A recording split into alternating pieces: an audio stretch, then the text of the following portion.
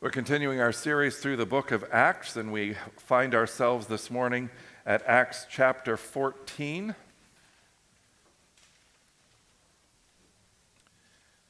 And I'm beginning at verse 8. In Lystra there sat a man who was lame. He had been that way from birth and had never walked. He listened to Paul as he was speaking. Paul looked directly at him and saw that he had faith to be healed, and called out, "Stand up on your feet." At that, the man jumped up and began to walk. When the crowd saw what Paul had done, they shouted in Lycaonian language, "The gods have come down to us in human form." Barnabas they called Zeus, and Paul they called Hermes, because he was the chief speaker. The priest of Zeus, whose temple was just outside the city, brought bulls and wreaths to the city gates, because he and the crowd wanted to offer sacrifices to them.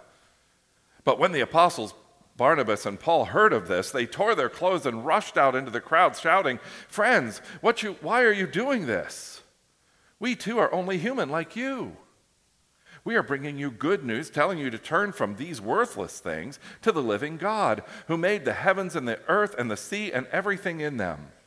In the past, he let all the nations go their own way, yet he has not left himself without testimony. He has shown kindness by giving you rain from heaven and crops in their seasons. He provides you with plenty of food and fills your hearts with joy." Even with these words, they had difficulty keeping the crowd from sacrificing to them. Then some Jews came from Antioch and Iconium and won the crowd over. They stoned Paul and dragged him outside the city, thinking he was dead. But after the disciples had gathered around him, he got up and went back to the city. The next day, he and Barnabas left for Derbe. They preached the gospel in that city and won a large number of disciples. Then they returned to Lystra, Iconium, and Antioch, strengthening the disciples and encouraging them to remain true to the faith. "We must go through many hardships to enter the kingdom of God," they said. Paul and Barnabas appointed elders for them in each church, and with prayer and fasting committed them to the Lord, in whom they had put their trust. I'm going to look at three things from this passage this morning. The first is the reception, the second is the rejection, and finally reflection. Looking at first the reception. Paul and Barnabas were received in a very confused way. In fact, you have to understand that the Lycaonian language is not one that they would have understood. So imagine speaking in a language that everyone understood, and you're sharing with them the gospel of Jesus Christ, and people start chanting and cheering and getting all excited. You think, "Hey, I got through." But no, they're chanting something completely different. Something completely unrelated, in fact, in opposition to the gospel that Paul and Barnabas were sharing. They thought that Paul and Barnabas were Zeus and Hermes. Now, Hermes was the speaker for the gods, so they assumed that Paul was Hermes because he was doing most of the talking, and Barnabas was more of an imposing physical figure, so they thought he must be Zeus, the strong-looking one, and so they wanted to honor them. They wanted to make sure that they honored the gods, and Paul and Barnabas are saying, "We're not gods. Please, we're not gods." But in order to understand the story a little better, you have to understand a story written by Ovid in Metamorphoses, in which the Zeus and Hermes came to a village very near this place, many years before, supposedly. Of course, it's a myth. But there was no reception for them. No one cared that they were there. No one extended any hospitality to them, except for one older couple. And as the story goes, this older couple extended this hospitality to these supposed gods, and they were then, in return, given authority, given a beautiful palace in which to live the remainder of their days. And when they died, they became two enormous trees, bearing witness to their hospitality. And the rest of the villagers were swept away. So these people thinking, yikes, if this is indeed Zeus and Hermes, we better honor them because we don't want to be swept away, and maybe, just maybe, we'll be honored like that older couple. So that was their motivation for speaking to Paul and Barnabas that way. But you notice what happened to the message? Because they thought they understood, they did not understand. And that happens so often. I think that's one of the biggest frustrations for preachers.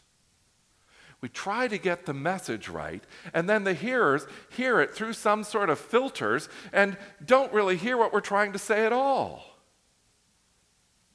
And sometimes hear something very opposite. It's weird, right? But it happens all the time.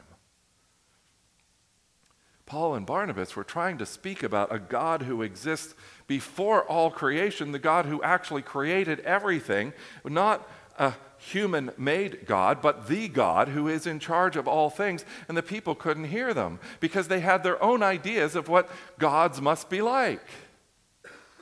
It's like one preacher said he once found a lizard, a dark green lizard, and showed it to a little girl that was probably his granddaughter or something, and said, "Do you know what this is?" And the little girl said, "Yes, that's an alligator." Well, the little girl had never seen a lizard. The little girl had never seen a real alligator, but had seen lots of alligators in her children's books, and the alligators look a lot like this lizard. So it made perfect sense that she would think that this thing that's shaped like an alligator would be an alligator. There was no real sense of scale in this interaction. And a lot of people are like that when they hear the gospel. They hear the good news of the gospel, but they filter it through what they already understand rather than allow it to speak what it is. And this is a very dangerous thing. But it also tells us that we have to be aware of these filters, these understandings that people have when we share God's love and truth with them. We have to understand that they're coming from certain understandings of the world, and those understandings that they have already will influence how they hear the word. So it's interesting through this section when Paul is, and we've shifted from Peter to Paul. I don't know if you noticed, but we have in the last few weeks. And now Paul is doing most of the work that's being recorded in the book of Acts. And Paul, as he speaks to various places, speaks in different ways. Just a few verses before this, he's speaking to the Jews, and he appeals directly to their scripture. He says, we all have this understanding, right? We know what God's word says, and therefore, let me show you from scripture what God is doing through Jesus Christ. A few verses later, in Acts 15, he's in Athens, and he sees all these statues to various gods, and there's one that says to an unknown God, and he grasps that, and he says, people, I know that unknown God, and I know that deep within you, you understand that there must be a God who is over all things, and I know this God and can introduce him to you.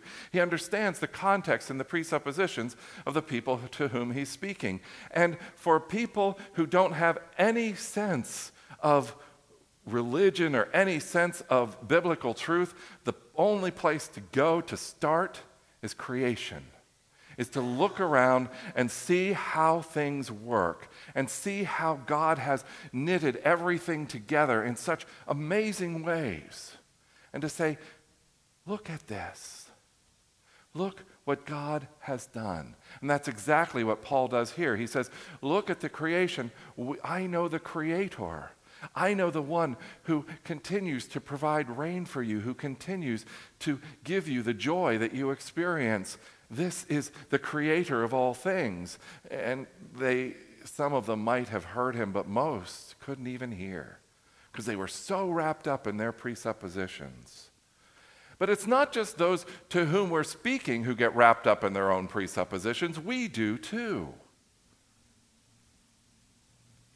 It's so frustrating even within the church, to see people who have a certain set of ideas and they hear the gospel and they filter the gospel through their ideas, and parts of the gospel still are maintained and parts of the gospel get lost. And I would encourage everyone who is a citizen of the kingdom of God to get your ideas from the Bible.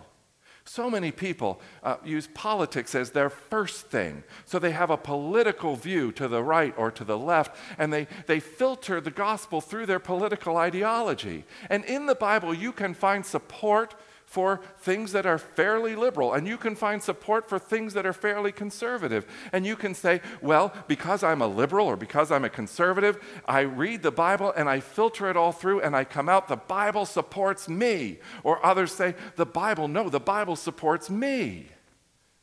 But the Bible speaks its own word. The Bible speaks God's word. And when we allow all of our thoughts, all of our ideas to be grounded in this word, we will not align easily with any other worldview, with any other ideology. We will have a biblical worldview, and that's what I encourage all citizens of the kingdom of God to strive for. Because if we have a message that is skewed one way or the other, and we try to share that message with people, they're going to be confused. Or, like what we found as a problem through the history of mission in certain decades, was the missionaries would take the gospel, but also their culture to another culture. And the people who heard the message thought that the gospel meant you have to live like a Westerner or a European. And the fact of the matter is, the gospel addresses every culture because the gospel is outside of the culture and over the culture, every culture. So be careful to let God's word be your primary source of truth. And if anything you already think you know is contradicted by God's word, be humble enough to acknowledge that and put God's word first. So, we've looked at reception. Now we're going to look at rejection. And I understand rejection really well this week, let me tell you. I went on our podcast site and I saw that the podcasts of my sermons had a 3.7 out of 5 rating. By my math, there were 5 people who rated it a 5, which is good, right? And 2 people who rated them 1. They hate me. Now, it didn't take too long for that rating to go up to a 4, thanks to Devin.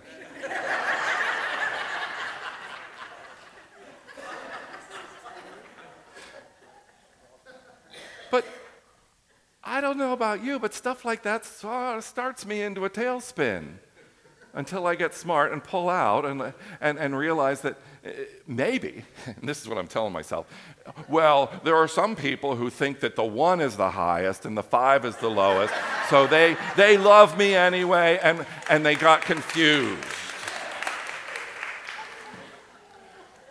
Or maybe they hate them. And what do I do with that? Do I do surveys and find out what they really want to hear and then give the people what they want? Can't do it. Paul was rejected. Paul didn't get a slightly lower rating than he wanted to on his podcasts. Paul had stones thrown at him until he was so beaten up that they thought he was dead. And they dragged him out of the city. That's rejection, folks. Now, if that happened to me, I don't know how many 5-star ratings Devin would have to give me for me to get back out there and start again. How long did it take Paul? 1 night of sleep. 1 night of sleep, and he's back out. because he knows that his message may be received happily by some, but it may be hated by others. But he doesn't measure his own value by this message or by the reception of this message. He knows that God has called him to share this truth. Whether it's received happily or received with violence, the truth is most important.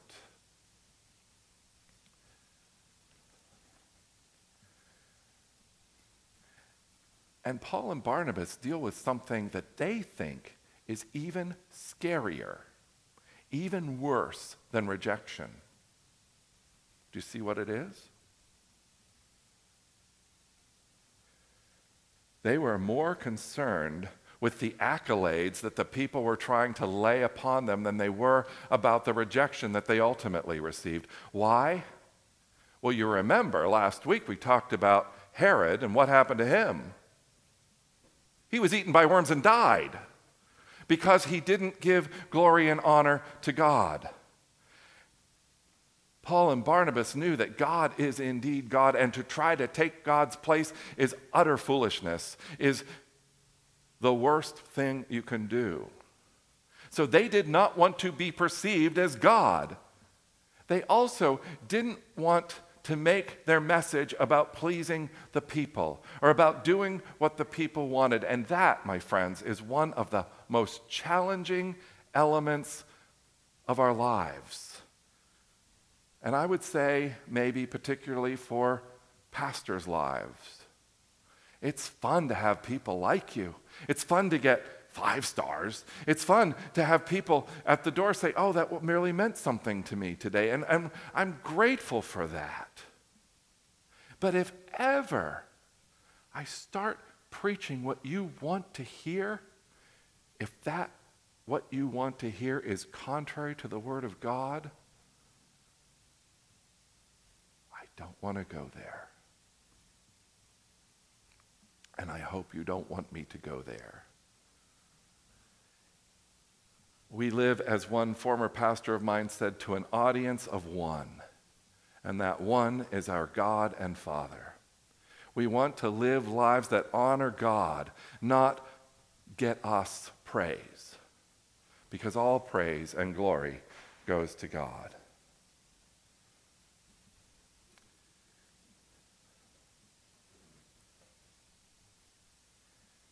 Finally, reflection. Reception, rejection, reflection.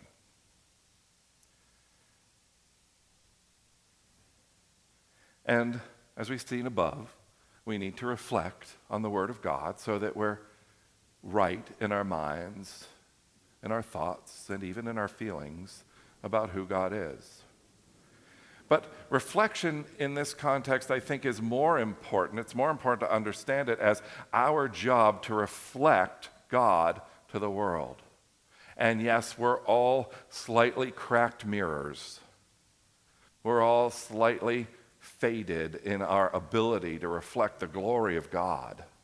But let us never reflect God through some lens or through something that isn't God at all. And folks, when you are aware of your responsibility to share God with people around you,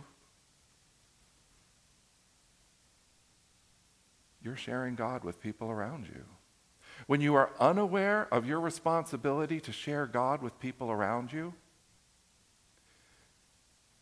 they are seeing what they think God is through you nonetheless. If we claim our position as children of God, as ambassadors of the kingdom of God, no matter where we are, no matter what we do, if someone knows that about you, they are seeing what they are defining God by what they see in you. So be very careful. I may have told you before, but that little magnet on the back of my car that has our name on it makes me drive differently. Not that I would never drive badly before, But Devin will remind me sometimes, Jim, one little beep is good enough. You have the magnet on the back of your car.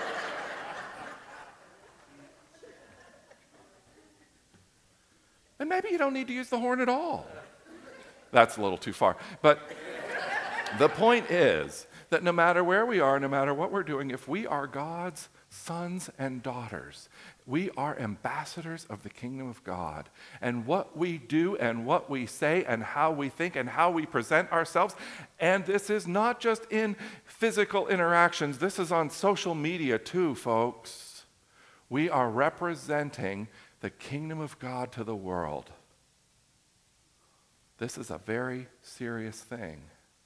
It's a glorious thing, but it's a dangerous thing. So keep it in mind. Remember, you are a reflection of God's kingdom. You are a reflection of God.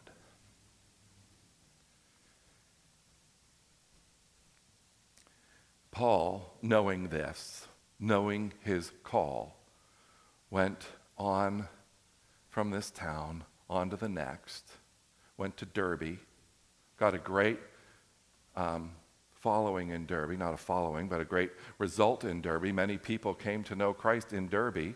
I think he went to Upper Derby next.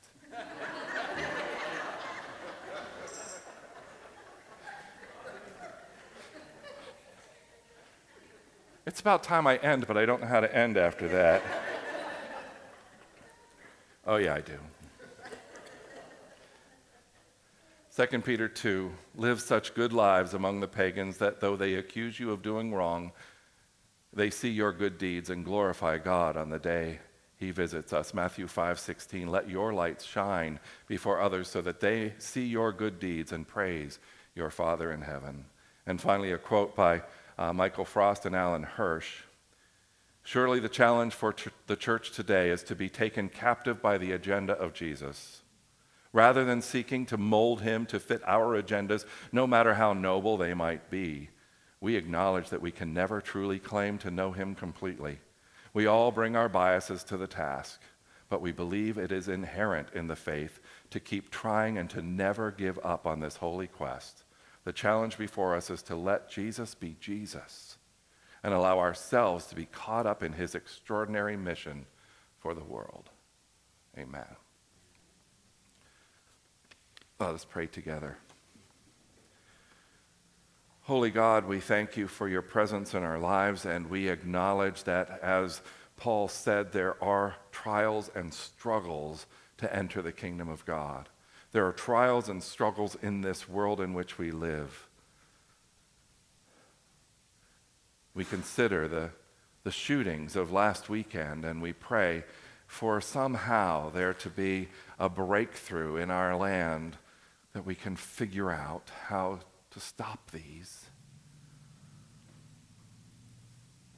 We consider the witness of your church and feel like it is weakening in this land, and pray for an outpouring of your Holy Spirit to bring revival and renewal and a new reception to the message with which we've been entrusted. Lord, on the news this morning, the number of people dead in a tsunami in Asia, we pray for those people, and we pray for those left behind. We pray for your church to rise up and bring help and hope. And we know even within this room, there is hurt, there is fear, there is pain. And we pray for your Holy Spirit to bring peace, to bring healing, and to bring strength, and to build within our hearts a strong sense of the truth that nothing can separate us from the love, your love, in Jesus Christ. And as that solid foundation to life builds, give us strength to reach out into this world with hope and love and grace, that we would reflect you your kingdom values and our Lord and Savior Jesus Christ faithfully, that others may know the wonder and joy of knowing you. We pray this in Jesus' name. Amen.